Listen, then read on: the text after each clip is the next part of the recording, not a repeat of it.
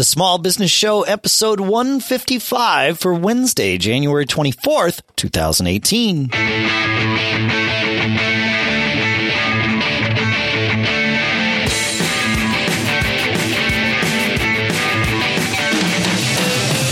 Greetings, folks, and welcome back to the Small Business Show here at businessshow.co, the show by, for, and about small business owners here in Durham, New Hampshire. I'm Dave Hamilton.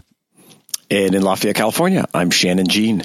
How are you, man? I'm doing all right, man. How are you? You sound like you might have a little something going on. I'm battling a little something that's been going around out here, but we shall endeavor to persevere, as we always say. That's right. The good news is it's not just you and me today, so we don't have to do all the talking. Yeah, that's awesome. Couldn't schedule it better. Hey, so we're joined today by Richard Chapo. Richard's an attorney specializing in online businesses. He's been providing legal services and guidance for 24 plus years to small and large businesses, keeping everybody up to date and compliant with laws and regulations. And we talk about that a lot on here. So welcome to the show, Richard. Thanks for joining us. Thank you for having me on. That's awesome. Did I pronounce your last name correctly? Close enough. That's awesome. That's good. Well, we're really happy to have you. You know, we recently just did a show about what to do after you get sued. So we're happy to talk about legal stuff and compliance and all that kind of things with you today. So can you share some of your background with our listeners, how you got started and when you began to focus, on online businesses? Sure. I was, I came out of college in 1989. I was looking for some job that would allow me to travel internationally. So my theory was I was going to get into international law, and I went to law school. And, the irony, of course, being that I came out and then didn't do international law. I did litigation defense work with a boutique firm here in San Diego, where I'm located, for about 10 years, doing wrongful death and things of that sort that weren't particularly great, but paid the bills. Took a year off when I was sabbatical in Russia. I came back and had a friend who had become CEO of an internet company. This is in 2000. And if you remember way back then, most people were still on dial-up modems and what have you. And so the legal area, the legal field around the internet was very, very new. And so it was an interesting area. And so I ended up doing their legal work. And next thing I knew, I was doing internet law, and I've been doing it ever since. Wow. That's cool. Yeah, that's great. I like the 1 year sabbatical. That sounds awesome. Yeah. Sabbatical's always good. Yeah, absolutely. So we'll start off, is there one, single common mistake that and when I say online businesses, I mean, it's pretty, not just folks that are online, but have some sort of online presence, I would imagine. Is there some, common mistake that they all make, or is it a combination of things that usually trip up folks? I think the biggest mistake at the outset is most people don't sit down with somebody. You want to do two things. You want to sit down, one, with an accountant, just to make sure that you have an idea of how you're going to handle taxes, because often how you set up a business or how you organize your business, can have a huge impact on that. And then second, for example, just consider the recent tax changes. There's a 20% deduction they're going to pass through for pass-through entities. So if you're an LLC or a partnership, you can take advantage of that. But if you just formed a C corporation for some reason, you wouldn't be able to take advantage of that. The second area would be sitting down with an internet lawyer. I know that sounds like a pitch, but actually what you really want to do is just sit down with somebody. They'll usually give you an hour for free, or at least an initial half-hour free consultation, and just sit down and show them what you're doing.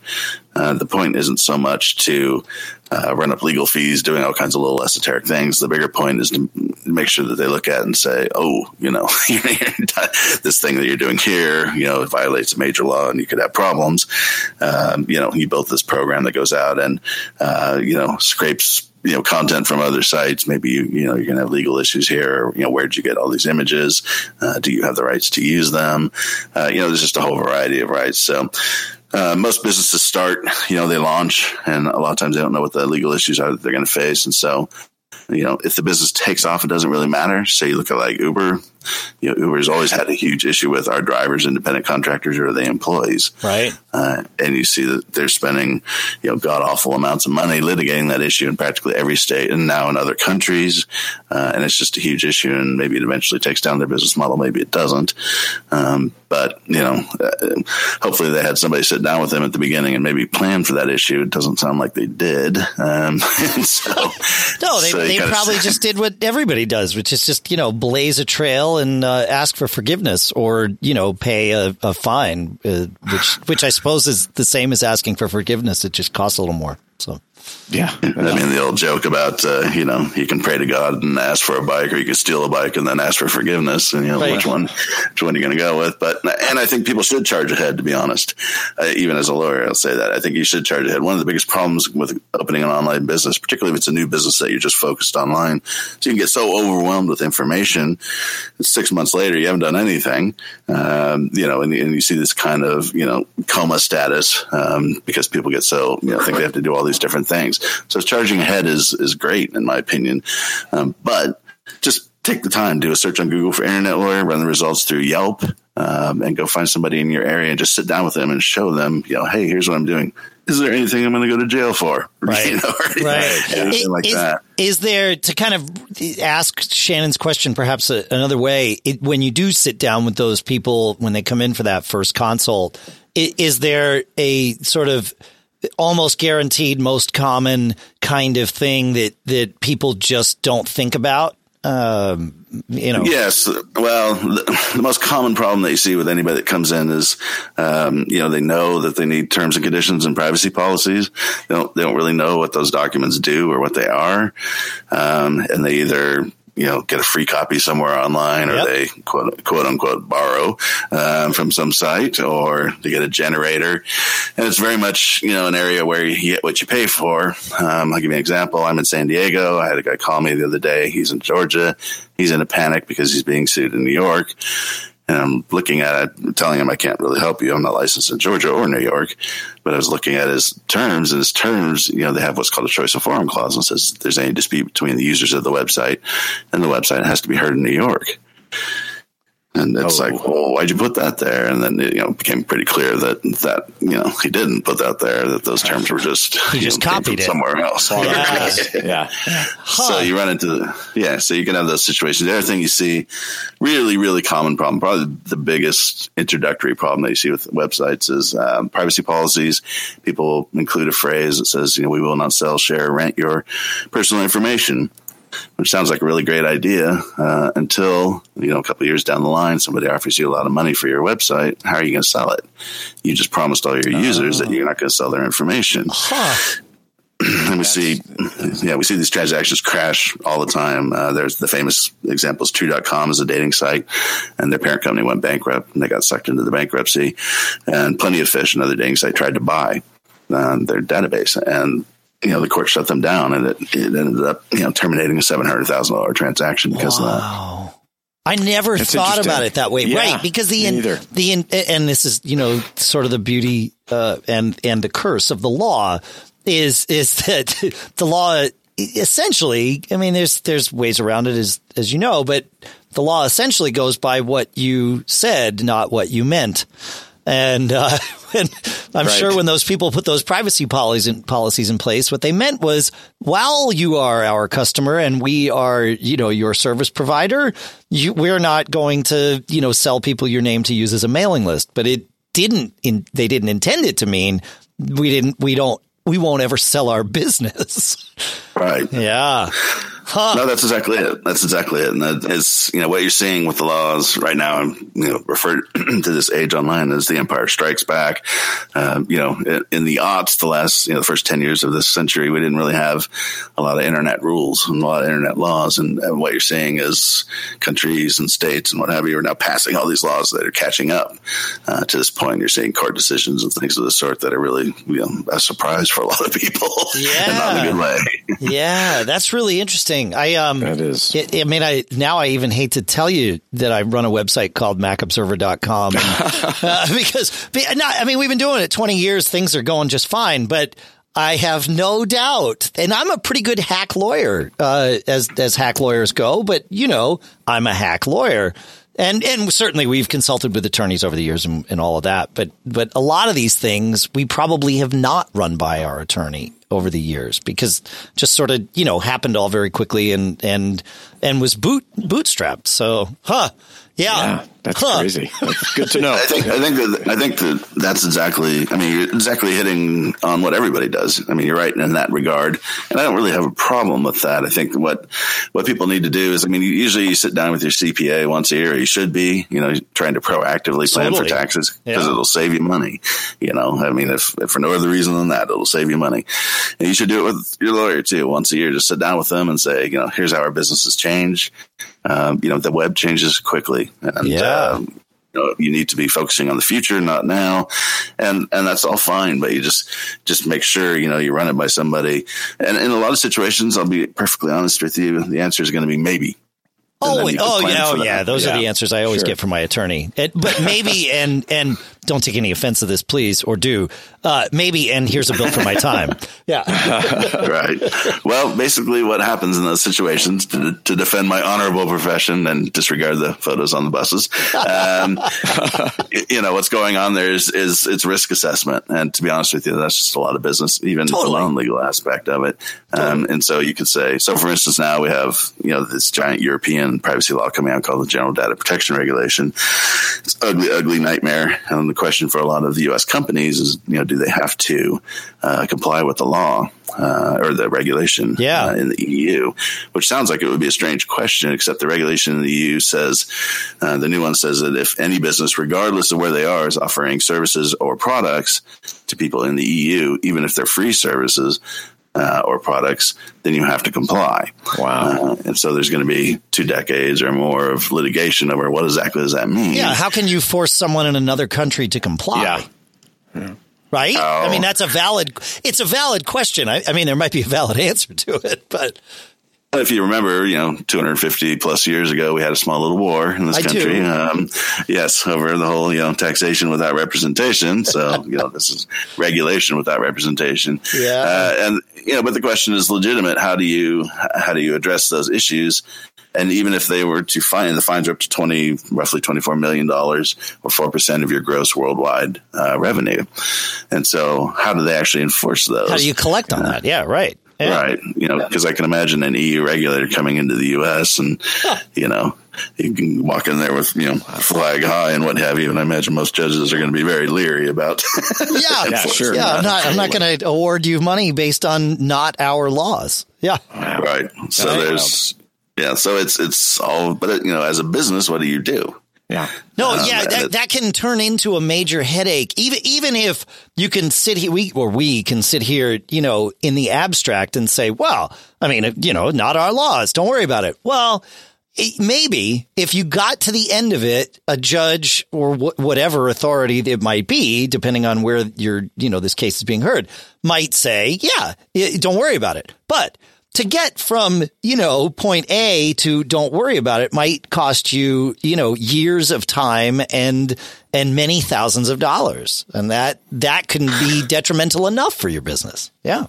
No, absolutely. Absolutely. It's the hidden trap with, the fair use defense and copyright. Yeah. Everybody likes to scream and yell, fair use, fair use. And I say, okay, well, you realize that's a defense at trial, right? Right. So we're going to need $100,000 and it's going to be a year of your life. And even if we win, you're not going to get your $100,000 back in most cases. And, let's go get them. All right. Hey, I want to take a quick minute and talk about our first sponsor today. And I'll take the lead on this one. Shannon, since you're under the weather, we'll save your voice and I'll do this. But our first sponsor today is Smile at smilesoftware.com/podcast, which is, yes, the correct URL. And you can go there to learn about one of our favorite tools here at the Small Business Show, which is PDF Pen. It truly is the ultimate tool for editing PDFs and going entirely paperless. You can use it to organize documents. Now that it's the new year, new workflow, right? You don't have to stick with those piles of paper anymore. And PDF Pen makes it easy, let alone possible for you to do all this on your computer. You can split and combine PDF documents to send just the right things to your accountant or your lawyer, Richard.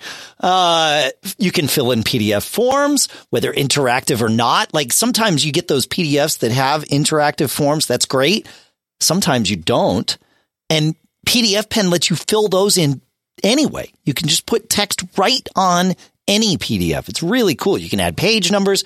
You can redact things like account numbers. Like maybe your attorney doesn't need to know your bank account number or your accountant doesn't need to know your bank account number to do stuff. You can redact that out. That way, in case that PDF winds up, in case you fat finger the email and send it to the wrong person, you know what? You're good to go because you've saved at least that information. It can also perform OCR on your scan documents. So, you know, if you're going paperless, you're scanning things in. Well, sometimes you want that data in there to be searchable. You don't just want it to be a picture that's been scanned in. And so optical character recognition, OCR, is there inside PDF Pen to do all this for you. And then you can step up to PDF Pen Pro to create your own PDF portfolios, collection of multiple PDFs and related files. It's really great for presenting all your year-end documents. So it's a piece of software that I use and have used for over a decade. I know, Shannon, you use it too. It's really something that is stellar, and I couldn't live without it. You got to check it out. So go to smilesoftware.com/podcast. That's where you're going to learn all about it. And yes, that's the correct URL. I know some of you have asked. Nope, that's the right one. I'm not screwing it up. Smilesoftware.com/podcast. Please go ahead and visit that. See if PDF Pen's going to be right for you. I think it probably will be. Our thanks to Smile for sponsoring this episode. Yeah. So on that copyright topic, on your website, you mentioned, the DMCA a number of times. Can you talk about, give us for folks that are listening that may not know what the DMCA is, tell us what it is, and then how can it help or hurt your business? So the DMCA is the Digital Millennium Copyright Act. It's a federal law. It was enacted in 1998, and it was enacted partially because of some treaty issues. But basically, what it tried to do is there are different parts of it. The part that's relevant to most online websites is Section 512, and it tries to address the issue of are websites liable for copyright infringement based on content uploaded by their users. So the classic example, think of Facebook. Facebook is a beautiful business model because if you really think about it, Facebook doesn't actually create anything. They just create platforms for you to post content. Well, they do. They actually create data that they homogenize and sell off. But, that's different. True. Yeah. Yeah. Sure. But for end users, they don't. No, they don't. You're right. Create a pretty simple. Yeah. Yeah, it's a brilliant business model. It's totally UCG, right? Totally user or UGC, user generated content, right? That's it. And so then the question is Facebook liable for any infringement by users? And under the DMCA, what the federal government decided was the answer is no, so long as Facebook is not the party posting it. And they're not, obviously making money off of it when it's a really obvious infringement. But in most cases, it's no. There's just immunity for that. However, a certain process has to be followed. It's called the takedown compliance process, and you have to go through these various steps.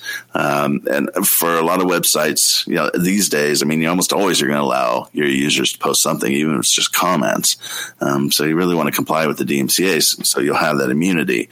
And then there's a process, in exchange for that, you have to go through. So if a complaint comes in, you have to review the complaint as long as it's generally in the right format required under the law. You're going to go ahead and take down the contested content, whatever that is. And then at that point, you're going to send an email or a message off to whoever posted it saying, hey, we received a copyright infringement complaint. Ball's in your court.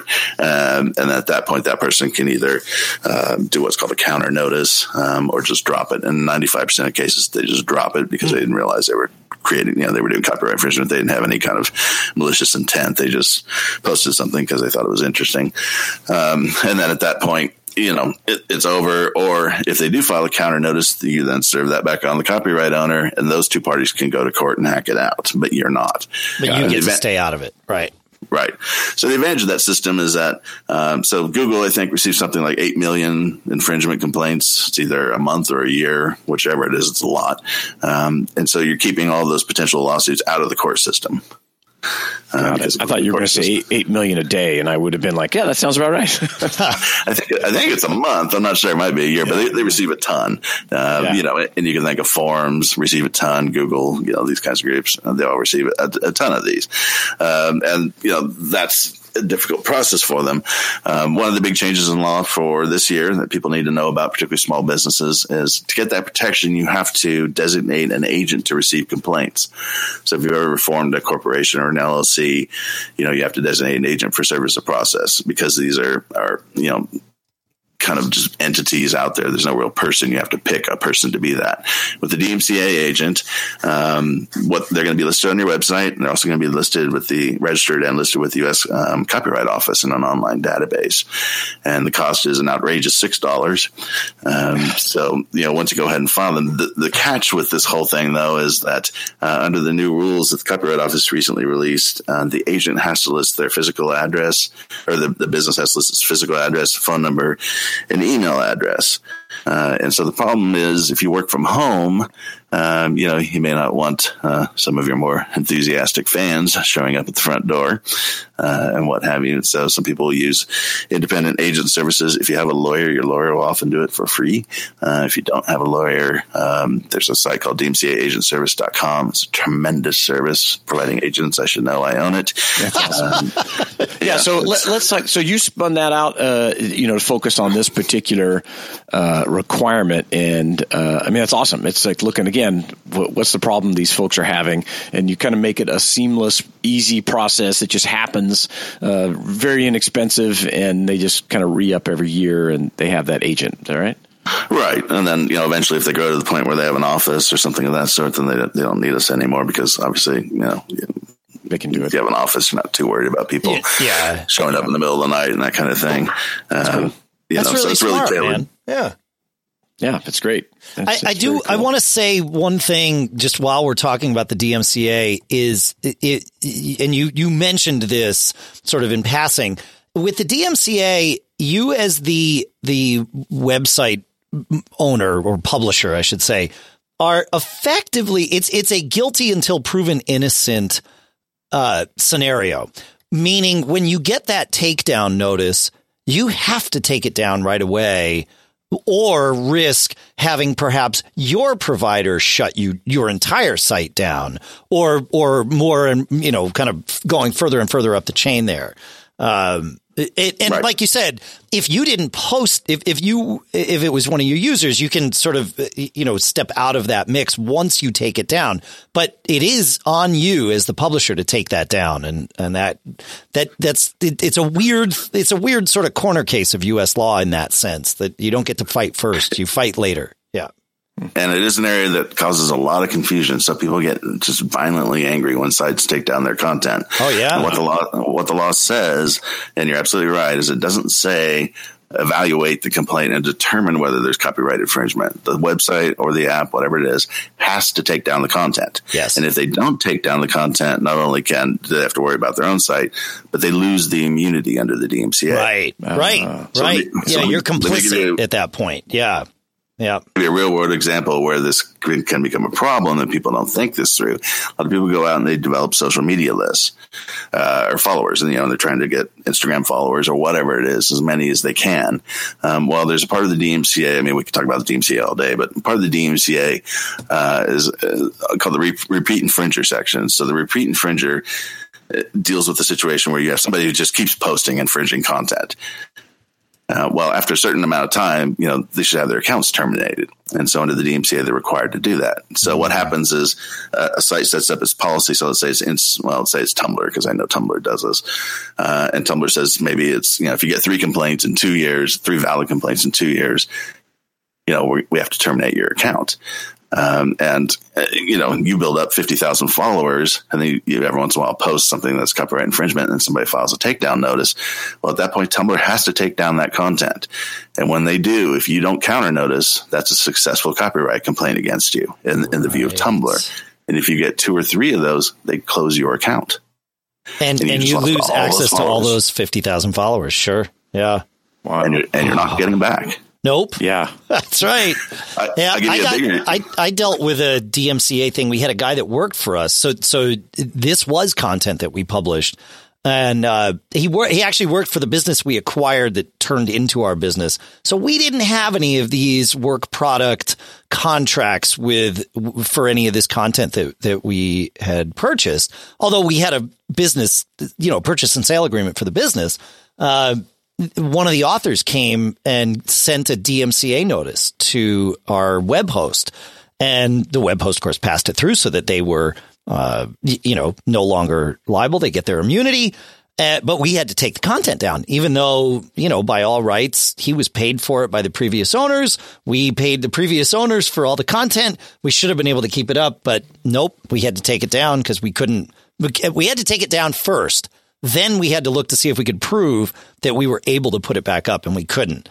So instead we replaced, because the guy said he was worried about people finding these articles that he had written 15 years prior when he knew less than he knew now.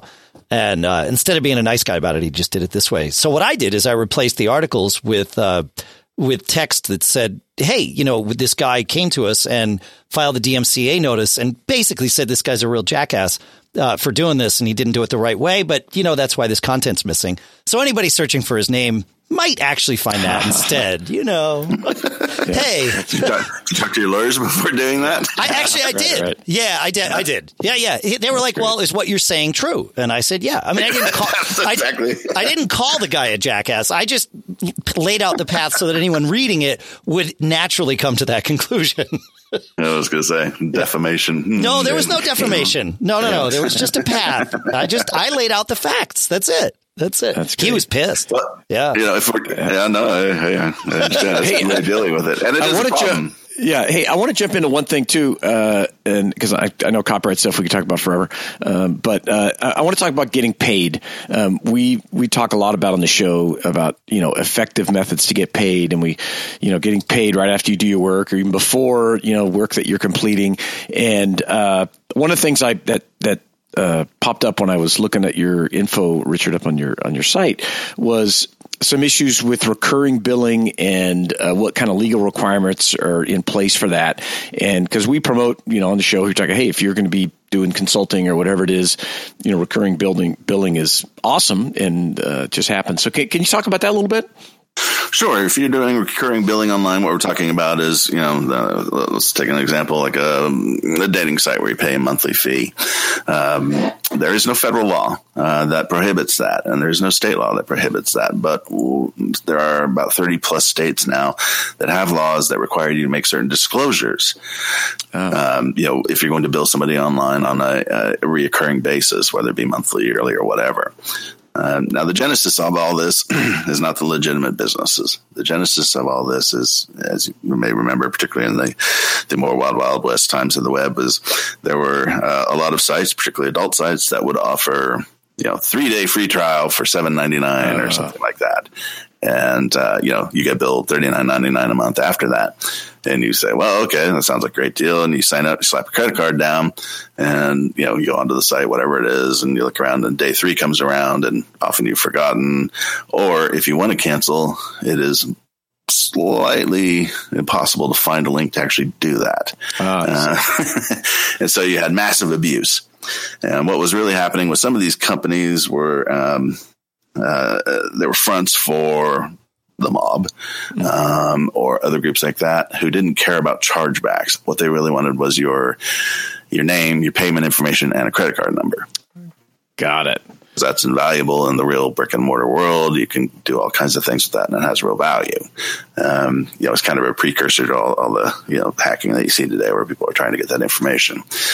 So that was kind of what was going on there. So anyways, the states and their hackneyed approaches, they now require these disclosures. They're different for each state, but the general idea is that when you have that page where people are going to sign up, and they're going to hit submit before they do that, you have to put up a notice that says something, and again, check with your particular state, but it says something generally along the lines of, this is what you're going to be charged. This is what you're going to be charged after the free trial, or, if there's a free trial, after the free trial. Here's how you contact us. And then, depending on that information, they hit submit, they sign up. At that point, you should send them an email saying, hey, great, welcome to the site. And in that email, there also has to be pretty much the same disclosure saying, it's somewhere at the bottom in the actual text. Now, you can't bury it down in the footer, but in the actual text, what I tell my clients is use it as a positive. Say, hey, we just want to make sure you remember you're being charged, monthly. If you ever want to cancel, here's a link and da da da da. Yeah, you can do that in a way that actually makes you look good. Yeah, right. Builds trust. Trust. Yeah. There you go. Yeah. I think absolutely. And I think the thing, and that's, you point out a perfect thing with a lot of these rules, particularly the FTC regulations on affiliate disclosures and things of that sort. Don't fight them. Right. Don't fight them. Use it exactly as you're talking about to build credibility. Hey, we want to let you know, unlike other sites, we want to let you know we're getting, something free or whatever it is. Yeah. In exchange for this. And people will appreciate that. And that's a pretty time tested model on the web, to build a favorable brand. So definitely try to be positive with it. Yeah, that's awesome. Hey, so I want to talk about your own business for a few minutes here. So if listeners of the show know, Dave and I are big fans of mistakes, primarily, because we've made so many, but since they teach us so much, and so we always ask our guests, what would you say is your best mistake that you've made with your law practice over the years? That something that really struck you and sticks with you to this day. I think law is kind of odd because it's a pretty static profession. Laws are not, but the actual practice of law is. And so when I started out, it was, this is pre-internet, and the way that firms billed was primarily based on time. They bill you, 0.1 increments an hour, and there were 6 increments, and they would bill you for mail and for everything, basically. And that was the model that I learned. And when I went online, when I first went online, I was in a unique position that the company that the friend of mine was the CEO was a resource site, huge one for the adult industry of all things, online. And so I was like the only attorney. And so it was, just moment to pick up clients, because if you're the only choice, no matter how bad your pitch is, you tend to pick them up. Sure. And I had all kinds of problems with clients over the billing. And soon realized that, that model, while it may have worked for large corporations and insurance companies, sure as heck wasn't going to work with clients. And so I went to more of a flat fee basis. I try whenever possible, with clients, unless they're ongoing, I try to give them a flat fee. And because, at this point, after 20 years, I have a pretty good idea what's going to, the time that's going to take.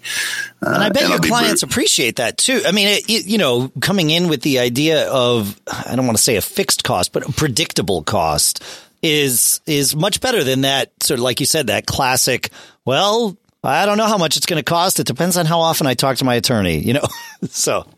Yeah. Right. Yeah. Well, and I do have clients that are on billing, but those tend to be larger clients. But yeah, definitely for the smaller clients or the new clients, yeah, they definitely appreciate it, because then, they know what it is. And to be honest, it's helpful for me too, because, then they're less likely to be hesitant to talk to me or to pick up the phone. When you're talking to your lawyer, here's a helpful hint. I don't care about the strong points of your business or your life or whatever the issue is. I care about the weaknesses. When you get up on the stand in trial, nobody's going to ask you about, the perfect A's you got in college. They're going to ask you about, getting arrested naked in the van with 5 other people. That's how did you know about that? Yeah. I was just right. Funny we both said that. If you haven't told me about that, and I'm standing there hearing it for the first time in court, that's bad. Yeah. I was looking at an email that I sent to one of my attorneys almost 2 years ago about this thing that hopefully is wrapping up soon. But, it was a follow up after a conversation, and I wrote to him. I said, look, I just want to tell you all these things. I said, because the even worse than lying to my attorney would be omitting things accidentally, so it can come back to haunt you. Sure. So I'm just going to brain dump this stuff at you, man, and, do with it what you want. But at least now I know I've told you everything that I think is that I did wrong here. Whatever it was. Yeah. Well, and in litigation, you absolutely want to know that. Right. Absolutely. Right. And just to be clear, the information is protected by the attorney-client privilege. The attorney's not going to share that with anybody else. Right. Yeah. So, you would definitely want to know the weaknesses. Now in business, it's a situation where, For my clients, some of my larger clients, it's mostly trying to figure out if the other party actually knows what they're doing or not. There's some different issues there, but yeah, no, absolutely. If there's some weakness to the business or something, don't hide from it. Because if you tell me or you tell your attorney, then we can try and figure out solutions. Right. If you don't tell us and a letter comes from the FTC one day, like with VTech just recently received a letter, we want $4 million in fines for failing to, comply with a child, privacy law. Well, at that point, it's too late. Right. And I think that, with a lot of entrepreneurs and business people that are kind of plowing forward, and we talk about it here a lot, creating their own reality, and I mean it's great and it can help you make you very successful, but it's often it can cause you to overlook those weaknesses, and if there's one person you need to talk about that stuff with, it's your attorney, right? For sure. So you don't want to obsess over them. In fact, you want to let your attorney obsess over them, folks. Yeah, exactly. Well, Richard, right, I think, go ahead. I'm sorry. That's why I think, meeting with them once a year, even just for half an hour is good. Just tell them what you're doing, what your plans are. And that is going to take care of a lot of the potential problems. That's great. Well, I've definitely learned a lot of stuff here today, and we really appreciate you coming on the show. What's the best way for our listeners to learn more about your firm and the services that you offer? You can always reach me through my website, SoCal, like Southern California, SoCalInternetLawyer.com. You can always do a search for me online, Richard Chapo, it's Chapo. Unfortunately, there's a Mexican drug lord who went by the nickname El Chapo. That's not me. Not related. So if you see search results mentioning the FBI and things of that sort, that's not me. That's awesome. Richard Chaplin should be able to find me. That's great. And we'll, of course, we'll have you linked here on the show notes. And, thanks for hanging out with us and talking about small business legal issues. It's been great. Yeah, and feel better. Awesome. Of course. Keep plowing through. Thanks, folks. Yeah, keep doing what you got to do. Visit us at businessshow.co. Keep living that charmed life. And thanks for joining us, Richard.